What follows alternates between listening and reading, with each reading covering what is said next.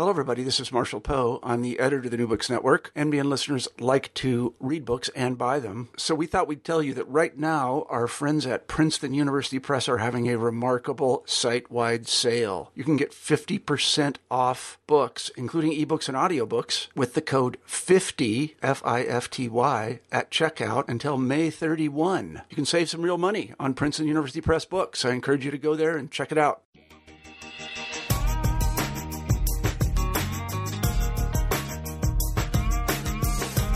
Hello, my name is Julie Fetty, and I'm the host of Gender Studies at New Books Network. And today I am thrilled to speak today with Amy Everard, who will be discussing her book, The Moroccan Women's Rights Movement. This book was published by Syracuse University Press this year, 2014.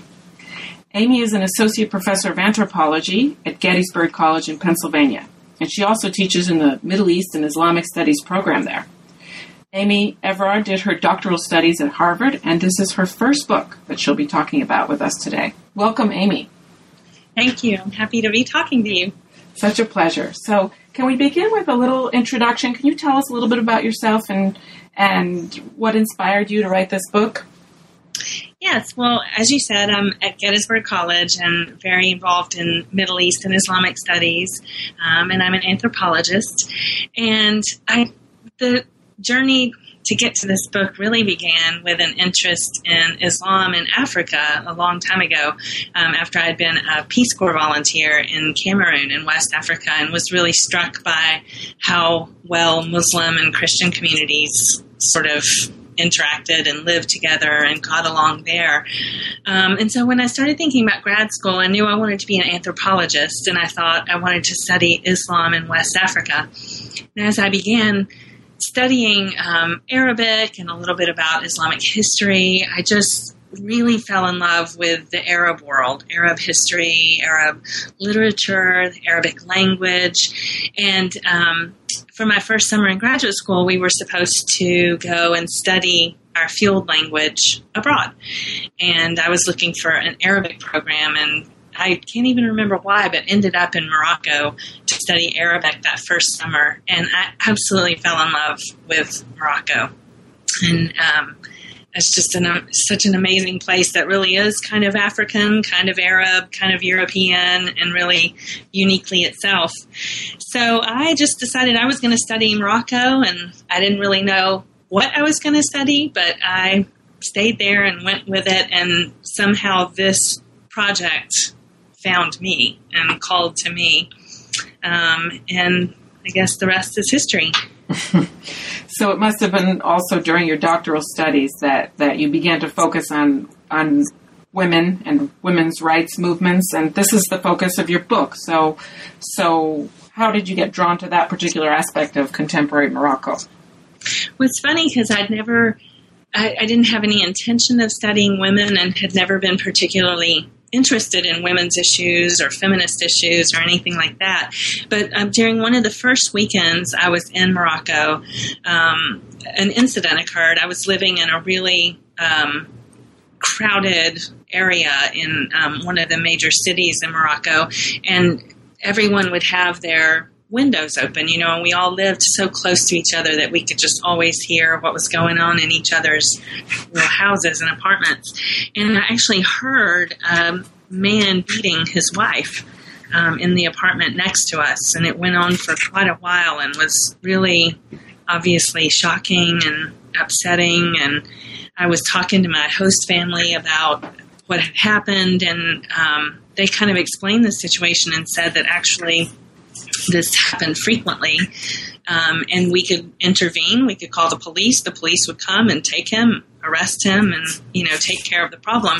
But that the woman had asked that her neighbors not intervene in that way because she was very far away from her family. She was financially dependent on her husband, and she felt that for him to be taken away would be actually worse than living through the abuse. So that just really hit me on all levels, and I just started asking lots of questions about it. Everyone I knew, my host family, people at the language center where I was studying, other neighbors, and I just really became so interested in the complexities of women's lives in Morocco and everywhere. I mean, this scene could have played out in any country, and became one of the solutions I kept hearing again and again for the problem was legal change and women's rights, and this women's rights movement that addressed those issues. So as soon as I found them, again, I felt like the project itself just grabbed me and said, "This is what you have to study." So you do look at in your book in depth the Moroccan family code known as the Mudawana, which was reformed in 2004. So can you just give us a brief overview of what is this family code and why is it at the center of your book? It is. It's a very important family code in all Muslim countries or in all Muslim communities. The family code sort of delineates rights to men and women based on their position in the family. So husbands have certain kinds of rights and responsibilities. Wives do, parents do, children do. And it's the family code, or the personal status code, as it's called in some societies, is quite difficult to change, as you can imagine, because those laws get to the heart of what that society feels its family and social organization is all about. So this Mudawana in Morocco underwent a vast reform in 2004 that was just really significant in its scope. It first of all, established husbands and wives as equal heads of the household. Previously, the husband was the head of the household, and the wife owed him obedience because of that. It also expanded women's rights to divorce and child custody. It didn't remove, but it changed a previous requirement that of a woman would contract her marriage through a male relative. And it didn't abolish that, but it said that a woman could either choose to have a male relative contract her marriage, or she could contract it herself. And it also made polygamy very difficult to practice. And it seems like there's one other thing that's really important. Divorce? Divorce, like an expansion of divorce. And the ability for women to divorce basically for what we would call irreconcilable differences. Previously, a woman could divorce her husband, but it had to be for certain reasons, like abuse, infertility, abandonment, things like that she would kind of have to prove. But after the 2004 reform, on paper, she had the right to go to the court and just say, I don't want to be married anymore. And have that kind of be the reason. So it was a very revolutionary reform, and really had been at the center of the efforts of people in the women's rights movement until that time. Okay. So before we get into the heart of that matter, maybe it's important for our readers or listeners to just have a brief rundown of Moroccan history, complicated history, right? Moroccan territory inhabited since BC, Berber tribes, and then there's an Islamic period, and then a dynastic period, and leading up to the French protectorate, right? So could you just help us with an overview to then understand contemporary Morocco? Okay. This will be fun because I started off life as a history major. Okay. Being involved in anthropology. Morocco was a French protectorate until independence in 1958. And actually the Mudawana, the family code, was established shortly after that by the king at that time. And so in the women's rights story kind of begins in this post-colonial nationalist period when Morocco, like other formerly colonized countries, was very much trying to decide its identity. Are we going to continue to be kind of French? Are we going to be Arabic? Are we going to be Berber? Are we going to be a combination of all of these? What will the role of women be and men be? And there were some really early women's organizations started then that really encouraged improving women's lives through education, through economic support and so forth. And then kind of fast forward to the 60s and 70s when, like so many other places in the world, Morocco was experiencing a lot of changes and sort of a wave of growing kind of left-leaning politics or socialist politics, and women started to form sort of to join these kind of left-leaning political parties and started to form cells within them that would really address women's issues, women's economic issues, education, and so forth. And then sort of fast forward beyond that through some very rocky political issues and problems through the 60s and 70s and 80s under King Hassan II to 1999 when King Hassan's son, Mohammed VI, came to the throne, and politics really kind of shifted after that. The Socialist Party came into kind of dominance in the political scene, and so a lot of the projects that they had kind of sponsored, including women's rights and Mudawana reform, were able to kind of come to fruition in certain ways. And so then we had the reform in 2004, and since then, of course, Morocco, like many other places in the region, has seen some protests, some calls for political reform and increased rights for different groups in society and calls for democracy and so forth. So it's been an interesting period, really, since the 50s. Morocco has just changed a lot over that period of time, and seen a lot of kind of political ups and downs in certain ways that are really important to the story of this women's rights movement. I find it very interesting, your point that after independence, so in about 1957, there was this critical moment after this crisis had been resolved where women who had participated in the Moroccan nationalist movement were asked to kind of return to the home and to their domestic status. And I see a parallel there with France, being a French historian myself, and like in the U.S. after the World Wars, where women who had rallied to the cause had then been very quickly asked to return to their domestic spaces. Mm-hmm. But you argue that poverty and women's issues are very tightly linked in contemporary Morocco. So could you paint a picture for us of the living conditions in Morocco today for urban women, rural women? Where does most of the population live, and what effect do these conditions have on women in particular? Wow, those are important questions. Morocco is such a complex place, so I hope I can speak to all those different aspects of the question. Morocco has a lot of real inequalities and differences according to region or rural versus urban location. There's the sort of the coastline on the Atlantic Ocean. There's the north that's really sort of in close relationship with Europe, which is Spain is just 8 miles north of Morocco. And then there's the southern region, the mountains, which tends to be a bit more rural, where there are more Amazigh or Berber groups. And Morocco is experiencing a lot of development issues around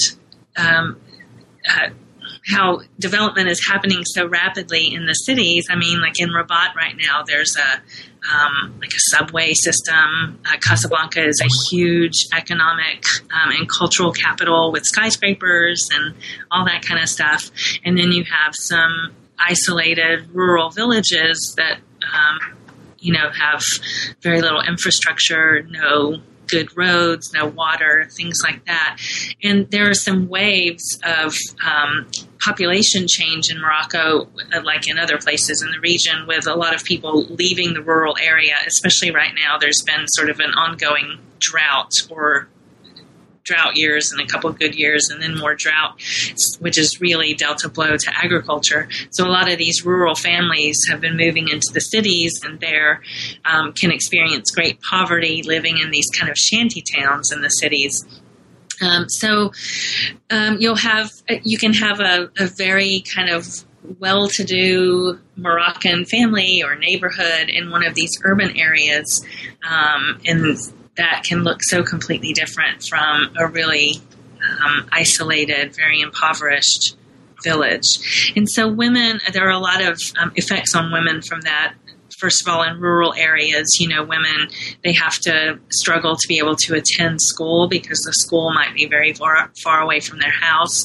Their workload is very, very hard because they have to worry about bringing water, bringing firewood, getting food, things like that. And also, for a lot of women in rural areas, the men in their family have migrated either to the cities or to Europe or elsewhere abroad. And so in many rural areas, the women are really kind of left behind, and they have to then take care of the house, manage the farm, things like that as well. And then when women end up in these shanty towns in the cities, they also experience problems with education or with employment. Also trying to keep a family together that's now moved to a city and living in pretty dire circumstances, maybe without access to water and other kinds of basic necessities. And then another really important part of this story for women is the literacy rate. So illiteracy is very high, and by now some of the statistics I used in the book are a little bit out of date, but it's still, the majority of women are illiterate. And when you look at women in the rural areas, that goes way up to, depending on the region, to 80 to 90% of women being illiterate. And that's not just women. Men are also very illiterate. So in those same settings, the illiteracy rate for men is also quite high, but it's much higher for women, mostly because of access to school, and they're dropping out of school earlier to work or to marry or something like that. Okay. So thank you. You've engaged in participant observation with a number of women's rights groups and associations. So can you give us an overview of those groups? Who are they? What are their goals? Who are the women that run the associations, and who are the women that come to them for help? Okay. Well, yes, I did participant observation, which for those listeners who might not know what that is a kind of the central method of cultural anthropologists like me, where we really try to become part of a community by participating in what they do, but then also observing what they're doing and who they are while we're participating, so that we're trying to really understand their lives from their own points of view as much as possible. So I tried to spend as much time as possible with a variety of women's rights associations, just hanging out in the office, maybe doing some volunteer work, stuffing envelopes, sitting in on conversations between women who worked for the organization or volunteered, or between them and the women who came to visit them. And there are a variety of different kinds of women's associations in Morocco. I mean, there are associations that do take on every imaginable issue related to women. But I focused in on associations that were really referring primarily to reform of the Mudawana, or educating women about their human rights as women. And so those, many of the associations I looked at were urban associations that might have several chapters throughout Morocco in different places. They were, very professionalized, so they had a professional staff in the office that might include the president, vice president, and a couple of program directors, and an accountant, and a secretary, and language tutors for the literacy classes, things like that. And then they might have different project sites, like a boarding house for women who needed to escape an abusive marriage, or they might have a training center to help women get job skills. And they'd have classrooms where they carried out the literacy classes. So that's one set of associations. And then a few others that I tried to cover were maybe more focused on a particular issue, like an association that devotes itself to fighting violence against women, or just kind of a local neighborhood association that a group of friends might form to teach about women's human rights in the community. So one of the points I really wanted to make in the book was that these associations attracted a lot of different kinds of women to them for different motivations. So women came to work or volunteer there for personal reasons, or to get sort of professional experience, or because they wanted to hang out with their friend who also worked for the association, or because they had an interest in a particular issue, or because they were a professional like a lawyer or doctor who wanted to volunteer and help women who came to the association. And then these associations would have programs for what they called beneficiaries, who would come in maybe to consult with a lawyer to see if they had a good reason to, or a good possibility of divorcing a husband for something, or maybe to get help with a sexual harassment issue at work, or to understand the law better so that they could intervene in their daughter's marriage or something like that. So they would come and consult with the person on that staff who could best kind of help them. And then the association would decide if they were able to really support that woman substantively in some way. Okay. Well, you tell so many richly developed stories about some of the women who arrive on the doorsteps of these associations seeking help. Is there one story that you could pull out right now and highlight for us and recount? Oh, yeah, gosh. Let's see. There are so many great stories, and the book is very story-based because I just really I wanted someone who read this book to feel like by the end they really understand who Moroccan women are and where they're coming from and why these issues matter to them.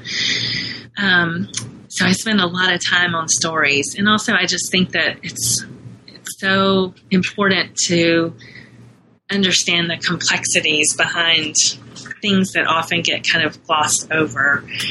For example, there's a tendency to think that the kind of women who are involved in associations in a country like Morocco are just these disconnected elites who are,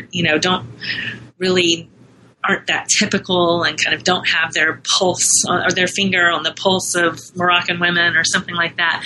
So I wanted to really humanize these women and show them in all their complexities. And one of the most interesting stories to me was about a woman whom I believe I called Aisha in the book.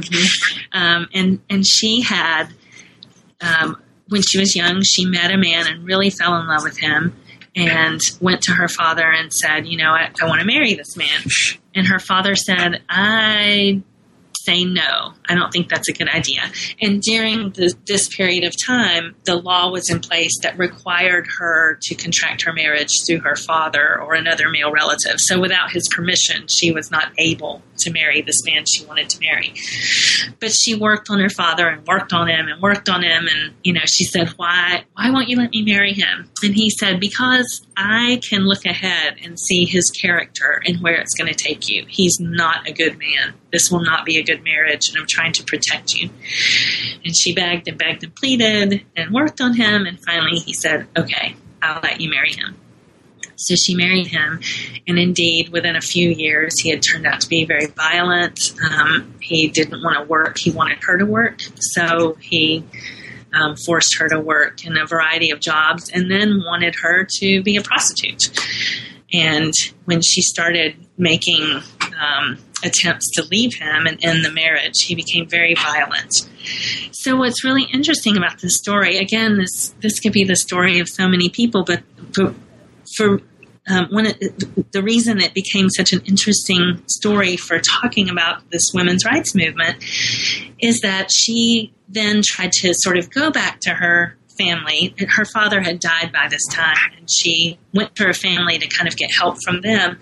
But they rejected her a little bit and said, our father told you not to marry this man, and you did it anyway, and you've gone against the family, so now you kind of have to figure this out on your own, which shows how difficult it is for women to kind of make their own decision and go against what their family would have them do. There are some consequences to that choice.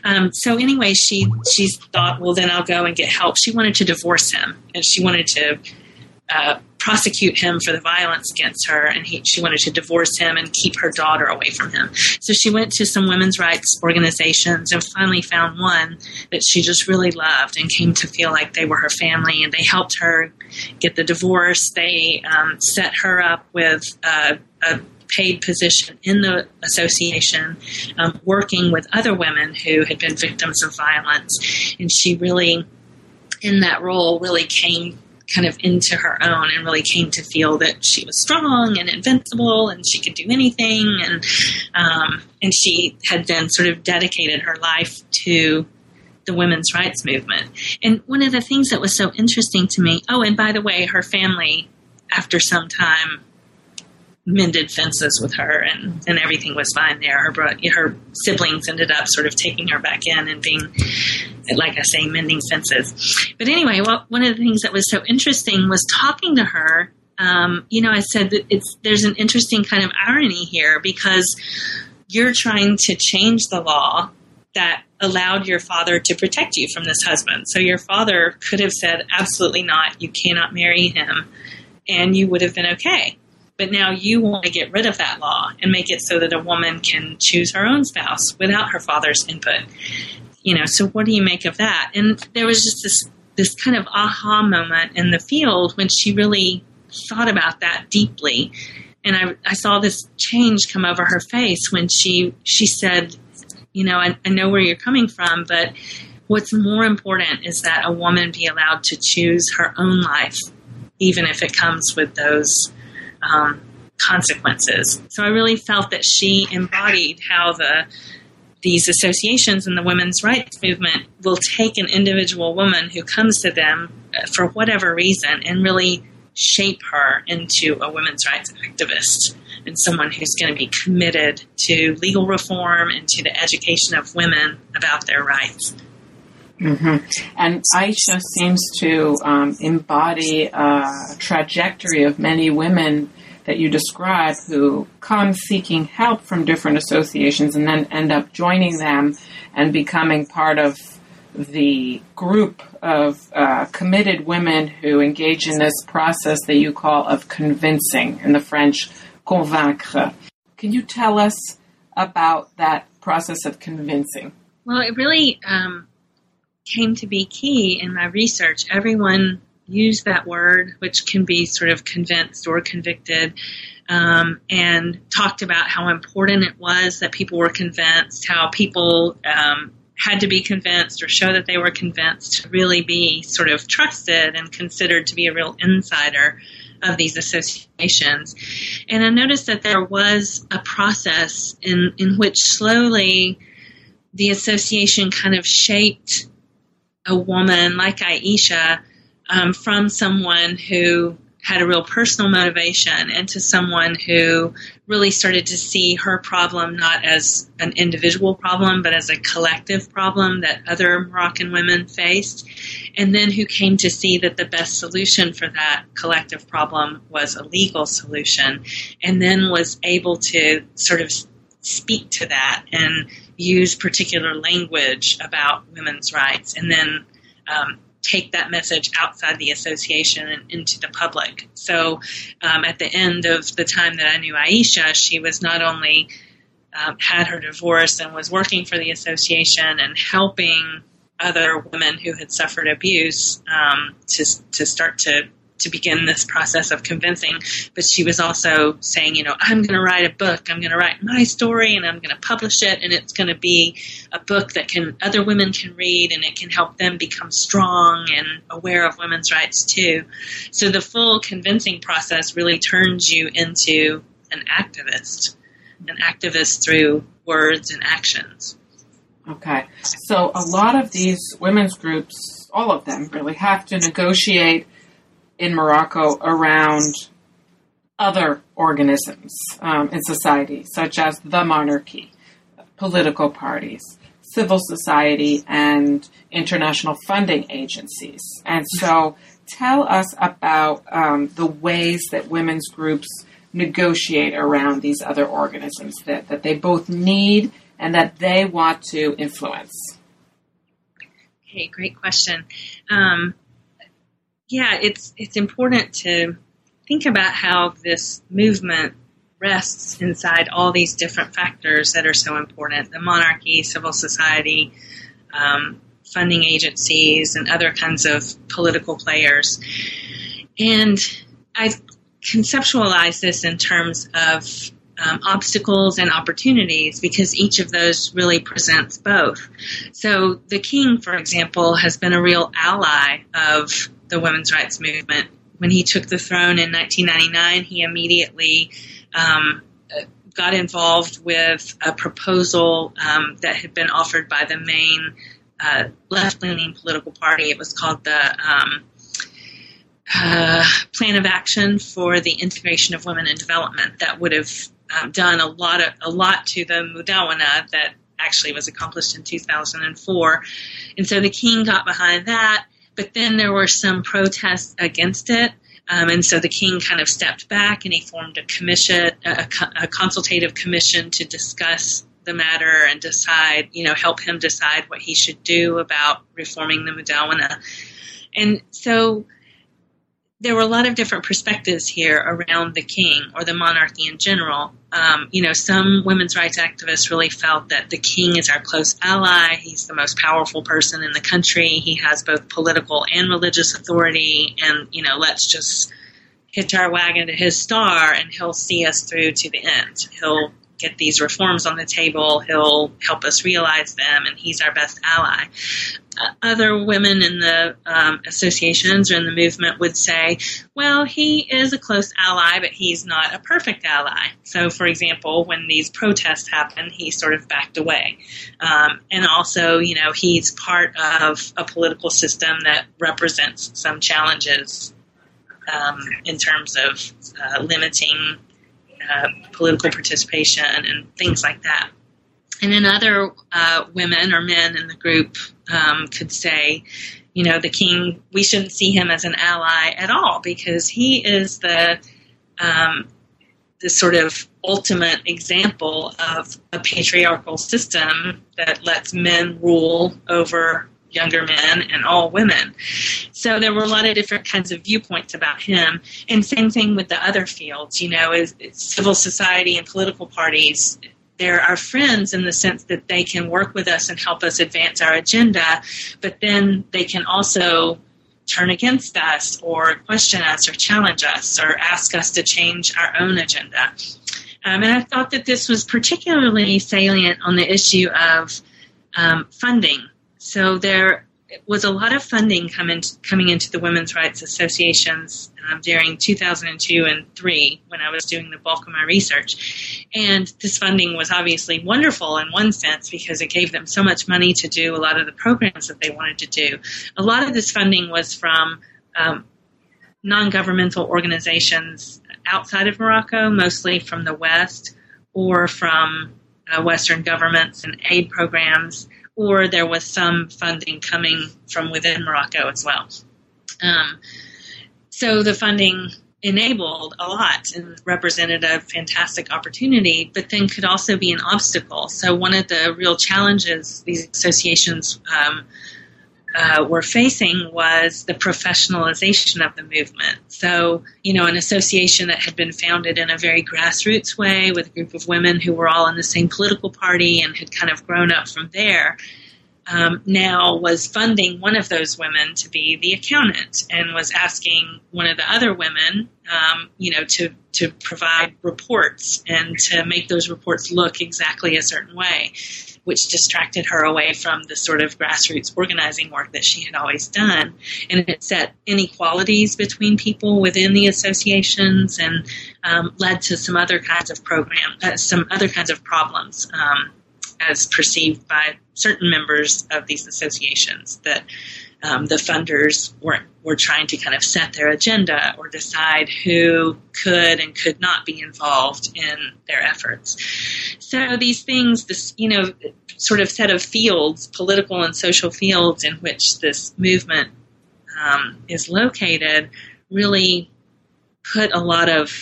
enabled a lot and limited a lot. And it was really interesting to see how the members of these associations navigated that and negotiated it, and had very different opinions about it, which really drew my attention again to the complexity of women within this movement. Now, you say that much of the funding coming from the West, in fact, is coming from NGOs, non-governmental organizations, as well as from European and North American embassies. So what do the embassies do? Is this part of, for example, U.S. foreign policy to aid women's groups in North Africa and the Middle East, for example? Yes. There were a lot of embassies sort of working directly on behalf of governments or sort of organizations like USAID that are kind of really part of the U.S. government, although kind of operating as a separate kind of organization that would give money for example, a lot of them were really interested in women's development issues, so they might fund a job training program. But a lot of them were also really involved in kind of political participation or political training kind of initiatives. So they might put on some kind of conference where trainers would speak and help activists understand, how to run a lobbying campaign, how to lobby the government for legal change or certain benefits for women or something like that. Or some of the women's associations that worked on political participation for women, there might be an event that would, sort of train women in how to run campaigns, how to run for office, how to get people to vote for them, and that sort of thing. Mm-hmm. And in what way does this Western support represent a threat for perhaps some of the more conservative or Islamist parts of Moroccan society today? Yeah, another good question. It really came to be a problem discursively. So it was a very easy kind of accusation that could be made against these associations, that they were sort of sold out to the West, or that they were operating on a Western agenda or something like that.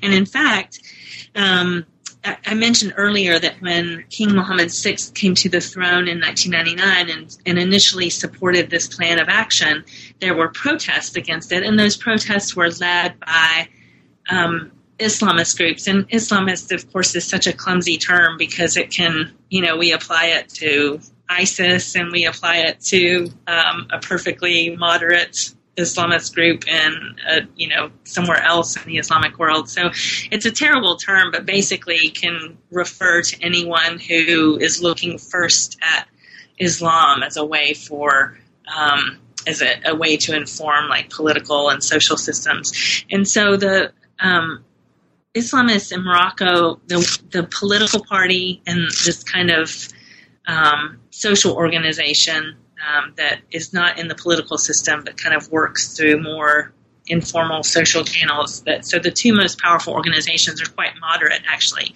and aren't necessarily against women's rights. But they had led this protest against the plan of action because, as one of the leaders of that protest said, I look at this plan of action, and I see World Bank, World Bank, World Bank.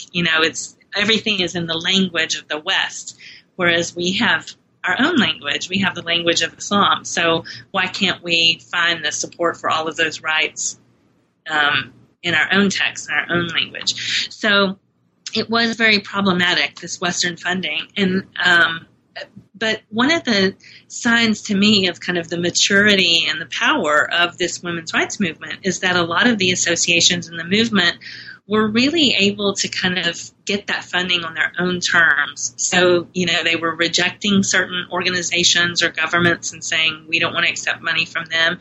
One association I worked with in 2003, after the U.S. invaded Iraq, she said, that's it. We'll never accept another dollar from an American association, no matter what. And as far as I know, they've been able to stick with that. That's kind of trying to, if they don't like the kind of parameters set by one funder, they go and find another one. So they definitely were not sold out to the West. But that was an easy accusation to make against them by those who didn't really want any Western presence or interference in these intimate issues of family and society and religion. About these intimate issues, then, let's head into the family code itself and the 2004 reform of the Mudawana. A little bit of history first. So this is a family code that you say exists in other Middle Eastern nations and that has a long history, finds its bases in various textual sources. So can you tell us about that? Yeah, they're based on it's based on, in its ideal form, very much in Islamic texts. And so, first of all, what does the Quran say about the relationships between men and women or various family members? And then how has what the Quran says been matched by the stories and precedents set during the life of Muhammad himself? So those two sources of authority are very important for thinking about the foundation of a family code. And then Islam is so interesting because they took those old texts and now there are hundreds of years of different efforts to interpret those texts and apply them to contemporary issues. So that can also be drawn upon in determining what a family code should be. Mm-hmm. So it's very much based in Islam in that sense. But at the same time, because there are all these multiple interpretations, actually every Muslim majority society has a different family code or personal status code from all the other Muslim societies in the world. So they're all claiming that it's Islam, but they all have kind of different manifestations and laws. So, of course, there are other things in those laws besides Islam. There are colonial laws. There are, European legal codes that have been kind of borrowed from and brought into the system of forming the family code. So actually, family codes are really, really complex. But from the point of view of many Moroccans, they feel it's the only set of laws that still have any kind of basis in Islam. So that's where that intimacy comes in. Like we're talking about our family and we're talking about an Islamic family. And, so they get very sensitive about any kind of effort to change those laws, even though we know that they're not necessarily Islamic law. Mm-hmm. I find it fascinating that you say that all legal codes in Morocco are European derived, except for the Mudawana, despite maybe some having some European or colonial influences added in, but that Sharia or Islamic texts form the basis for only this legal code in Morocco still today. Right, isn't that interesting? Yes. So let's talk about the changes in 2004 in some depth. So it's very much beginning with marriage. What changes in 2004? So in marriage, a woman can choose to contract her marriage herself. And what that means is that in Islam, marriage is based on a contract that the two parties come together and sign. And then there may be a wedding associated with that, but the marriage is not the wedding. The marriage is the contract. So traditionally, women would contract that marriage through a male representative. And now women can choose that, choose to have a male representative or not, just do it on their own. It also, I think this is what I forgot earlier, the 2004 Mudawana also on paper raises the age of marriage to 18 for males and females. So no marriage before the age of 18. Okay. What about two kind of controversial issues, polygamy and repudiation? Tell us about what the 2004 reform changes on those two issues. Okay, well, for polygamy, so previously and today, men have been allowed to marry up to 4 wives. And that comes directly from the Quran, which says, marry you, 1, 2, 3, or 4 of them, of women. And so it's been the foundation for this idea that, well, Islam allows a man to have up to 4 wives. But actually there is a sort of a caveat, which is that if you can treat them equally. And then elsewhere in the Quran it says it's impossible to treat your wives equally no matter how hard you try. So there's kind of some room to move here. And in the proposal for reform that the king offered towards the end of 2003, he said, I can't forbid what Islam allows or allow what Islam forbids. So I can't abolish polygamy altogether. But what I can do is make it so that a man really has to show that his marriages are equal. So he has to come before the court, and he has to really show that if he's got a house for this wife, he has a house for the other wife. If he has, a car for this wife, he has a car for the other wife. And so basically it was kind of making it so difficult to actually get approval for polygamy that very few people would actually be able to accomplish it. Of course, very few people practice polygamy anyway. Only maybe 3% of the marriages in Morocco are polygamous or polygynous, more specifically. But that was controversial because, again, this is our tradition. It's been allowed. Why are you changing it? If the Quran allows it, then, why should we even talk about sort of limiting it? And then it was controversial for the women's rights associations, too, because they wanted it abolished altogether because it's an inequality between men and women. The other issue, repudiation, is an informal form of divorce that men have been able to practice in the past where they basically can just say, I divorce you, and that's the divorce. They don't have to go to court or anything like that. Previous laws tried to make it so that they would have to register that at the court, but it wasn't really enforced.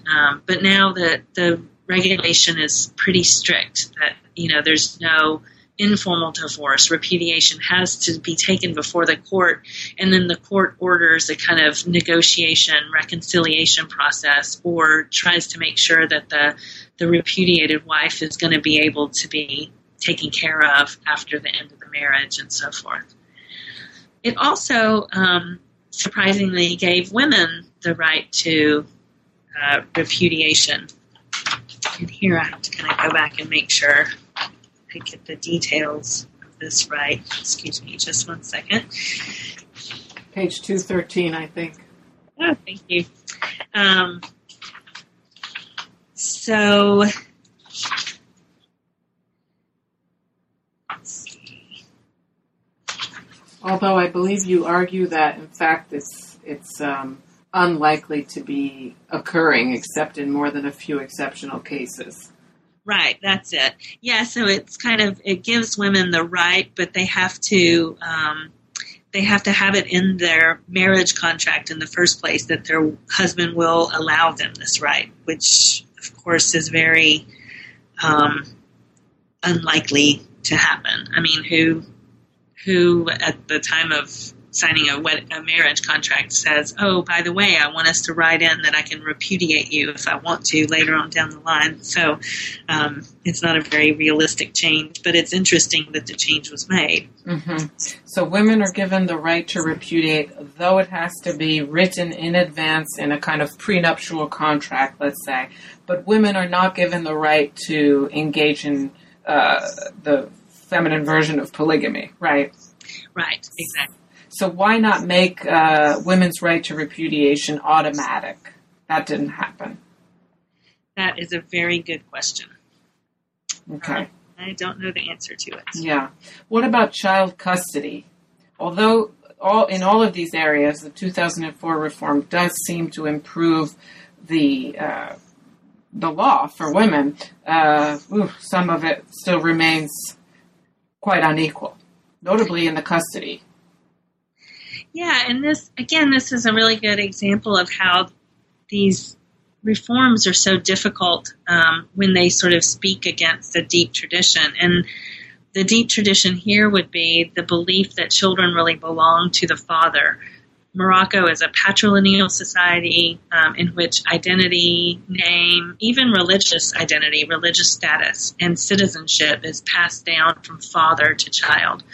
So contrary to the way we might think about the system and think that really mothers kind of come first, generally speaking, many Moroccans would say that fathers really, children really belong to fathers. So there have been some changes before that would make it, the issue is really remarriage. So when a marriage is over, a woman keeps custody of her children, although the father has the right to make certain decisions about the child, like about their education and other kinds of important structural things.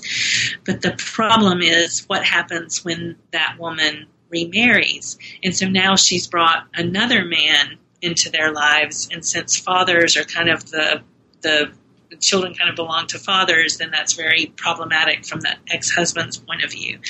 So there have been some kind of shifts to the law, but basically what happened in 2004 is that a mother can retain custody of her children if she remarries under two conditions. The first is if the child is under 7 years of age, automatically she retains custody. Or if the separation of mother and child can be shown to be potentially harmful to either one of them. So there's a lot of room there for the courts to say, well, this child is 10 years old, but clearly she really loves her mother and it's in the best interest for her to stay with her mother. But it's not, quote unquote, perfect from our point of view because it doesn't automatically let her keep the custody of her children upon remarriage. Mm-hmm. Well, so very important legal changes that happened in this Mudawana legal code. What effect have these legal changes had? I know the code change came at the end of your research period, but I'm sure you've been following a bit. So, and you do treat that a little bit in the end of your book. So, what real effect has this had? Well, it's been a fraught process of kind of implementing these reforms. So they're quite clearly and strongly worded on paper, but some loopholes were left in the laws that really gave a lot of discretion to the judges adjudicating a particular case.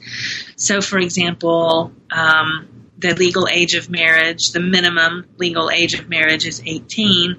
But if a family comes to court and says, you know, we want our daughter's only 17, but she really wants to marry and we want her to marry and it's in her best interest, she's ready, you know, this is her best financial prospect. It's not like she's going to go to college, you know, this is a really good sort of economic financial prospect for her, then the judge has discretion to say, okay, then she can marry even though she's only 17 or 16 or whatever. And then also, you know, the way the courtroom is really kind of a space for negotiation and discussion. And so as that discussion is taking place, you know, the biases or perspectives of the judge become really important to that process. Then also there were some changes that were made on paper that were supposed to sort of improve the system of making decisions about marriage and divorce. So the cases were supposed to be handled in a certain way in courts that were specifically for family issues, and no case was supposed to take more than 6 months. And a lot of those kinds of promises that would have smoothed out a lot of the problems in the system were really impossible for Morocco to implement right away. They would require the retraining of judges, more courtrooms, more personnel, things like that were difficult or financially impossible for the Moroccan government to do right away. So actually, if you look at reports that came out within a year or two of the new Mudawana, you see that a lot of these things just really didn't change. There were still polygamous marriages. There were still girls marrying below the age of 18. The sort of irreconcilable differences, divorce wasn't really being asked for. Women were choosing the sort of forms of divorce that they had petitioned for in the past. But then as we look at reports that came out a year or two after that, we start to see the numbers change a little bit. So the activists that I worked with, they, as we were approaching this reform, they would always say to me, this is not an end, this is a beginning. Like, this is just getting it on paper, but the actual implementation of this is going to be really generations of work as we, try to educate women about their rights, educate communities about their rights, make it so that in the courtroom women feel that they know their rights and feel confident demanding them, and so forth and so on, much less as we retrain judges and other legal personnel to kind of understand the spirit of the new Mudawwana. Thank you, Amy. So as we conclude, tell us about the results of Arab Spring in 2011 in Morocco. How did that change things for Morocco, and how did that change things for women? Well, things didn't get as what's the word? Things went a lot more smoothly in Morocco than in many other places in the Arab world. The results of, there were some protests in Morocco about, again, like sort of in favor of democracy and political participation and curbing some of the power of the king and his closest ministers. And that did lead to some constitutional reform that sort of makes has some important language on paper. To me, and I haven't been in Morocco since then, and so I've been kind of watching the situation from afar. But what's really interesting for me is how the sort of, I could see kind of the success of the women's rights movement in that it seemed like a lot of things were up for debate and discussion and kind of up for grabs about the role of different kinds of minority groups in Morocco, about the role of youth, about political participation, and so forth and so on, but not about women. I felt that a lot of the things that I've read, which are media accounts and reports and blogs and things like that, in all the discussion around what Morocco will look like from now on, the rights of women to the new laws, the rights of women to kind of their role in the family and society, and all those seem to be pretty settled. Like, again, there wasn't great discussion and debate about those. They were on to other things. So, the part of the reforms made it so that 15% of parliament is now reserved for female candidates. The rights of women were set down very firmly in the new constitution. And just in the kind of public discourse about it, it seemed that people really took for granted that women have these rights now. But what's interesting is, and I talk about sort of towards in the very end of the book, that there was an interesting case that came up regarding a young woman who, and the details of the situation are very complicated, but here's the way the story would be told by the women's rights activists that I studied, that this young woman was raped by a man and then forced to marry him, and that because of that, because of her treatment by him and by his family, she ended up committing suicide. And this became just a huge moment for women's rights activists and youth activists and others, where they said, this shows that we can reform the Mudawwana, we can reform laws about marriage and divorce and so forth, but the problem goes beyond that. So now we have to look at the criminal code, we have to look at the labor code, we have to look at all these other bodies of laws and practices in Morocco. We have to change families. We have to make families understand that rape is a horrible thing, and you can't just make it all okay by marrying the woman to her rapist. So it kind of became this crystallizing moment of all the things that are still left to be done. So Morocco's in an interesting time now where I feel like for these women, so many of their rights are more secure than they have been since the Mudawana was reformed in 2004. But at the same time, they're vulnerable in a lot of ways still. And it's going to be exciting to see how these women's rights associations and activists really shift their strategies and their programs and their activities and their efforts in order to sort of best utilize this moment where they've kind of gotten what they wanted, but now have to make it work in the way they wanted it to work. Thank you, Amy. Thank you for speaking to us today about your book, The Moroccan Women's Rights Movement. It's been fascinating. Thank you. Will you conclude by telling us about your next research project? Well, I'm in a kind of a wonderful, strange moment in life myself, which is that I've gotten tenure recently, and congratulations. Thank you. Post-tenure is kind of a nice time to really say, okay, what do I want to do now? What do I want to do next?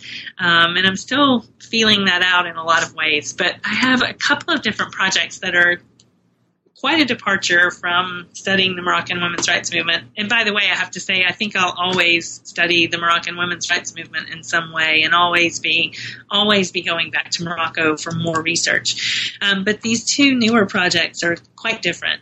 And one is looking at Christianity in the Middle East and North Africa, and not only indigenous Christians, but communities of Christians who have come to the Middle East to work, to live, so forth. So in the Arabian Peninsula, in countries like the UAE, Oman, Kuwait, there are lots and lots and lots of foreign Christians living there who have built these churches and church communities and things like that.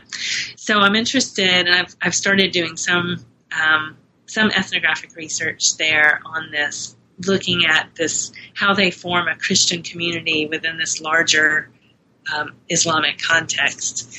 So that project will take me to the Arabian Peninsula, but then also to parts of the United States where Middle Eastern Christians have immigrated and come to live. So that's one project. And then the second project is on American agriculture, because I am a gardener, and my husband and I have started a small produce farm, and there's something nice about being at this point in my career and sort of turning the lens back on myself and saying, oh, instead of studying other people, why don't I study myself? So I'm interested in looking at people my age and younger who are sort of coming back to the farm and the land and trying to bring back farming as a whole way of life. So we'll see how I can relate those to my previous research in Morocco. There are all kinds of ways to do that. For example, by looking at how many of these young farmers in the U.S. are women.